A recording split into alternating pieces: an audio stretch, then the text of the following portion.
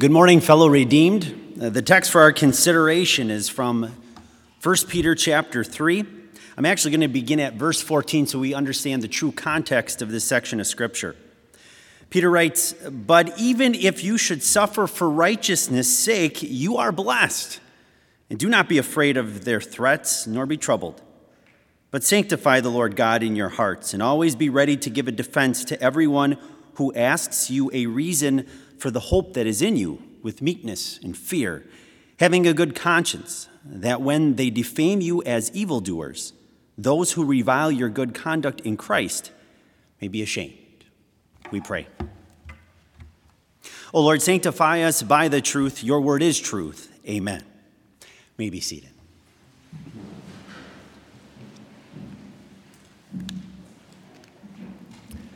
To sanctify means to set apart. To set apart the Lord God in your hearts isn't easy.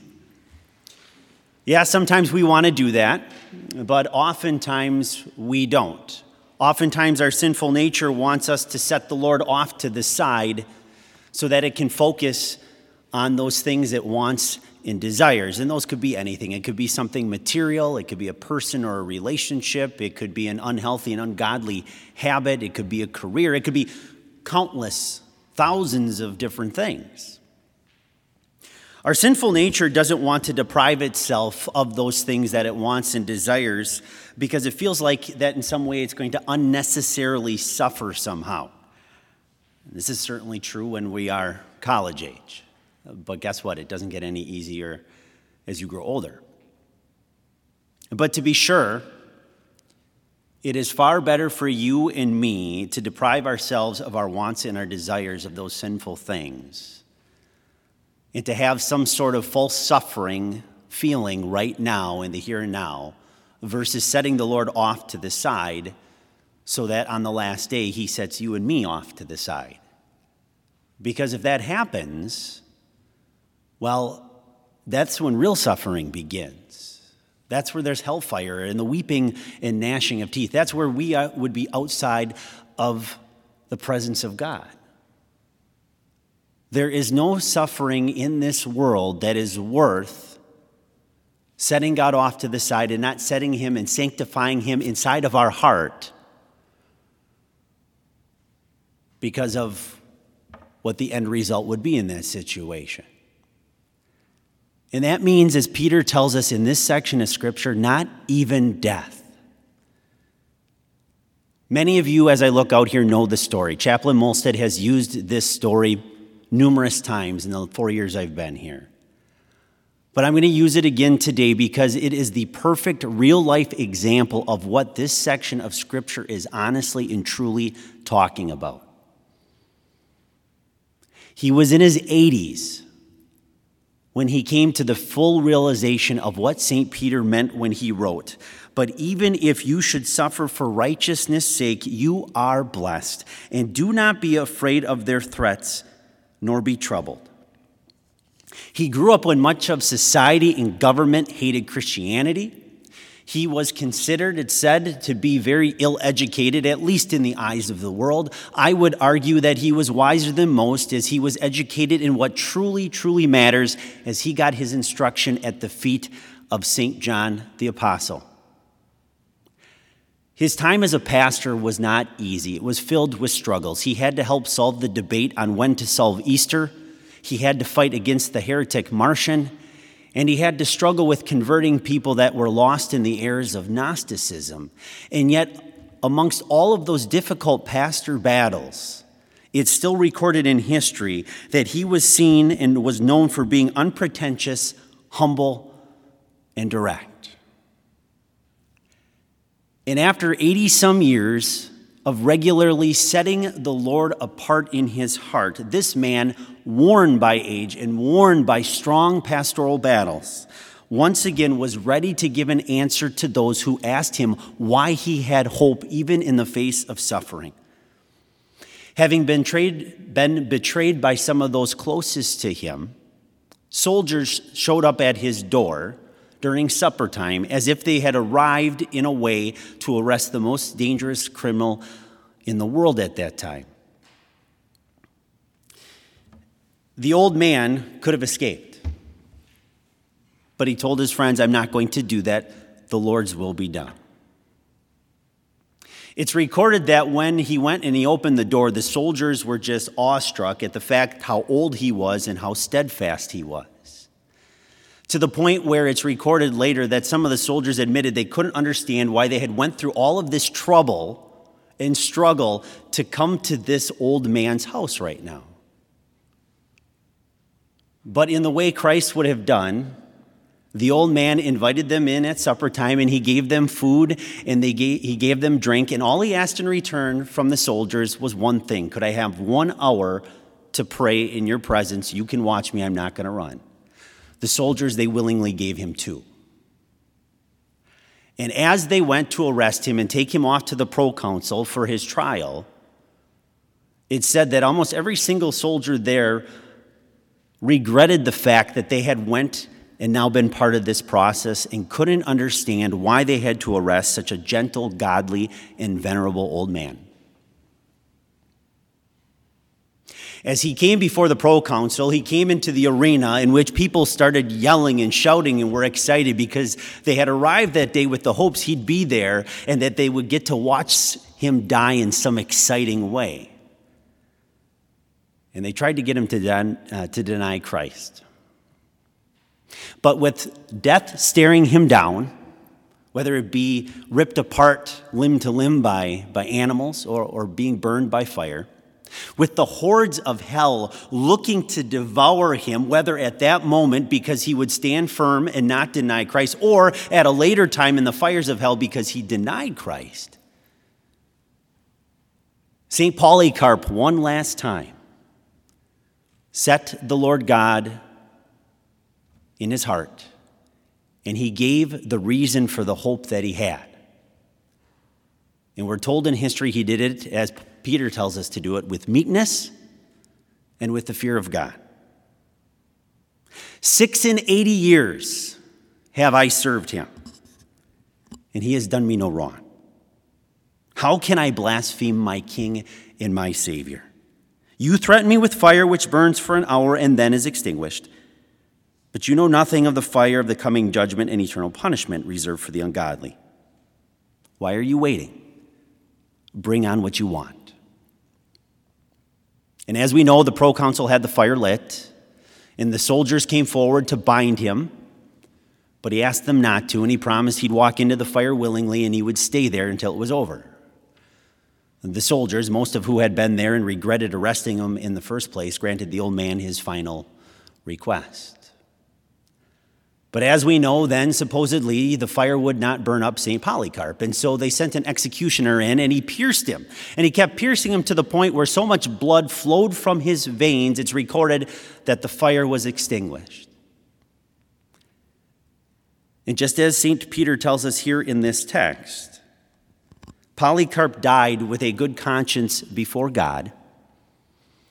And it's recorded in history that many who reviled Polycarp up to that point stood there with regret and never forgot what had happened that day.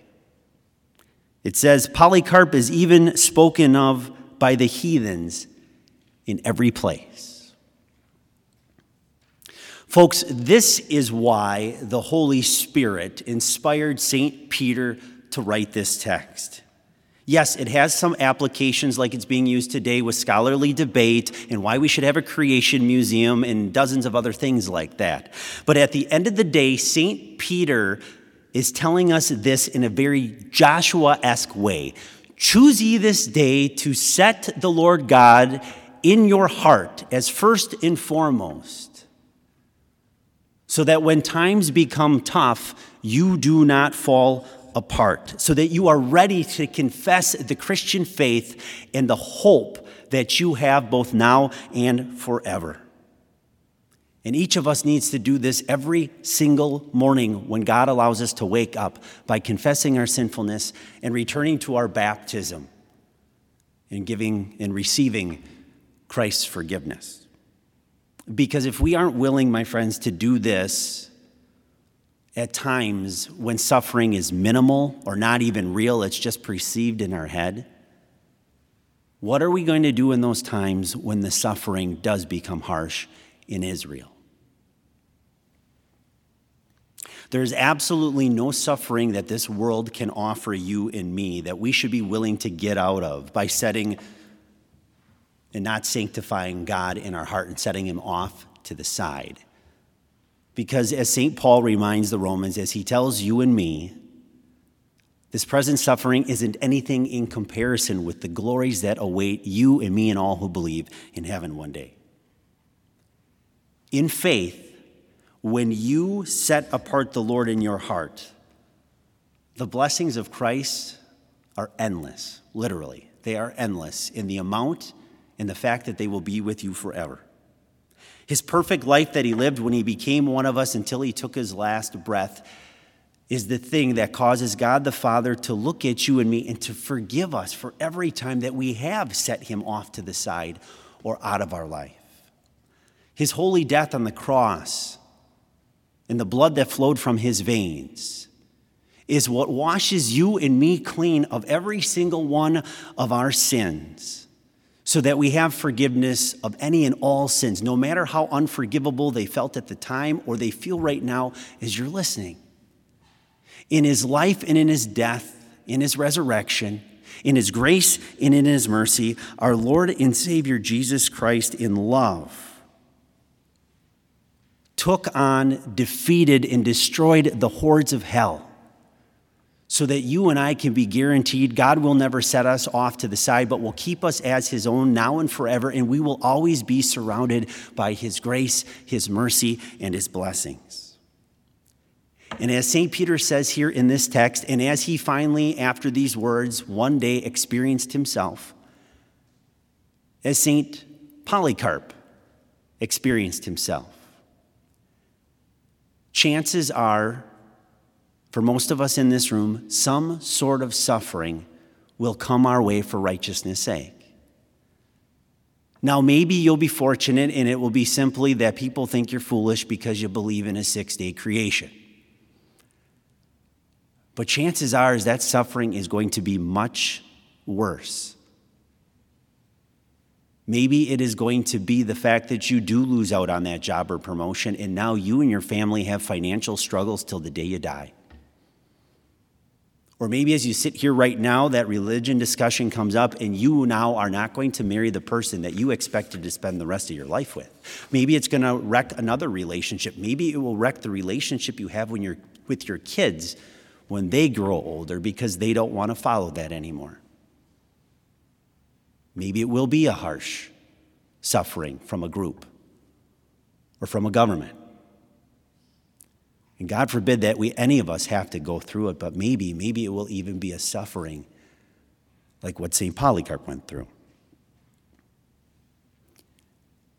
But should suffering come to you because you have set the Lord God apart in your heart and you have confessed your Lord and Savior Jesus Christ with your lips, and you have clung to him in his word and his sacraments, should the hordes of hell be waiting outside your door to devour you, remember that the one who lived and died for you, the one who destroyed hell for you, is always there with you.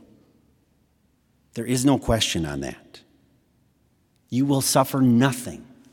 You will suffer nothing that Jesus will not use for your eternal good. And you can be confident that when you set the Lord God apart in your heart through his word and the use of his supper, that nothing in this world, no type of suffering, not even hell itself, will separate you from his love. Not even death. And finally, as what Peter's talking about right here, know and be confident that every time that you and I do suffer for righteousness' sake, your Savior he will use that to draw other people to him that need him desperately, just like it was with Polycarp. My friends, to that Savior and Lord be the glory now and forever. Amen. Please rise for prayer. Almighty God, you know that we live in the midst of so many dangers and sufferings that in our frailty we cannot stand upright on our own. Grant strength and protection to support us in all dangers and carry us through all temptations so that others may come to you and be part of your kingdom. We pray this through Jesus Christ, your Son, our Lord, who lives and reigns with you in the Holy Spirit, one God, now and forever. Amen.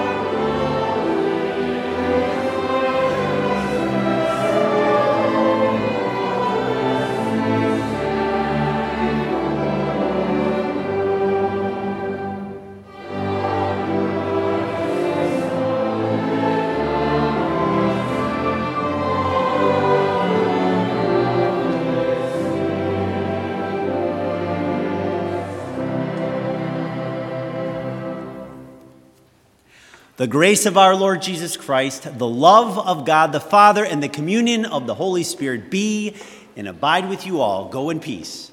Amen.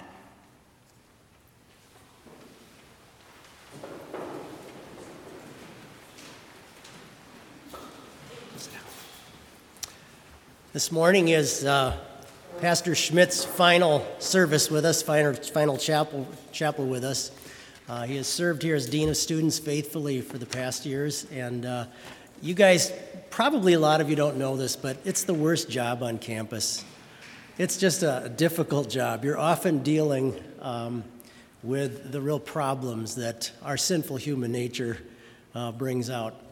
And we'd like to thank him for his service in that regard, first of all, today. My dad was Dean of Students for most of my childhood. I watched him go through some amazingly difficult things.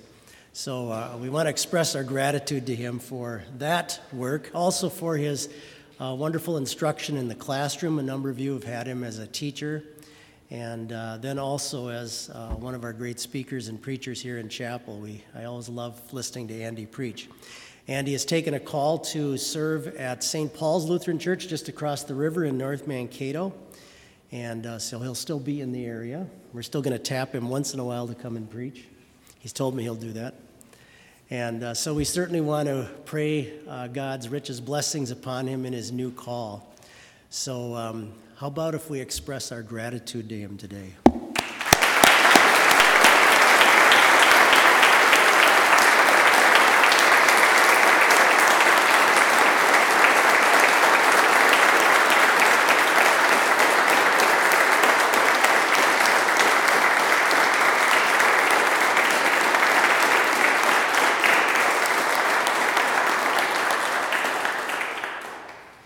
During COVID, it's hard to do any type of celebrations or any type of goodbyes and things, so this is as close as we can get, I guess. But God's blessings to you, Andy. Thank you.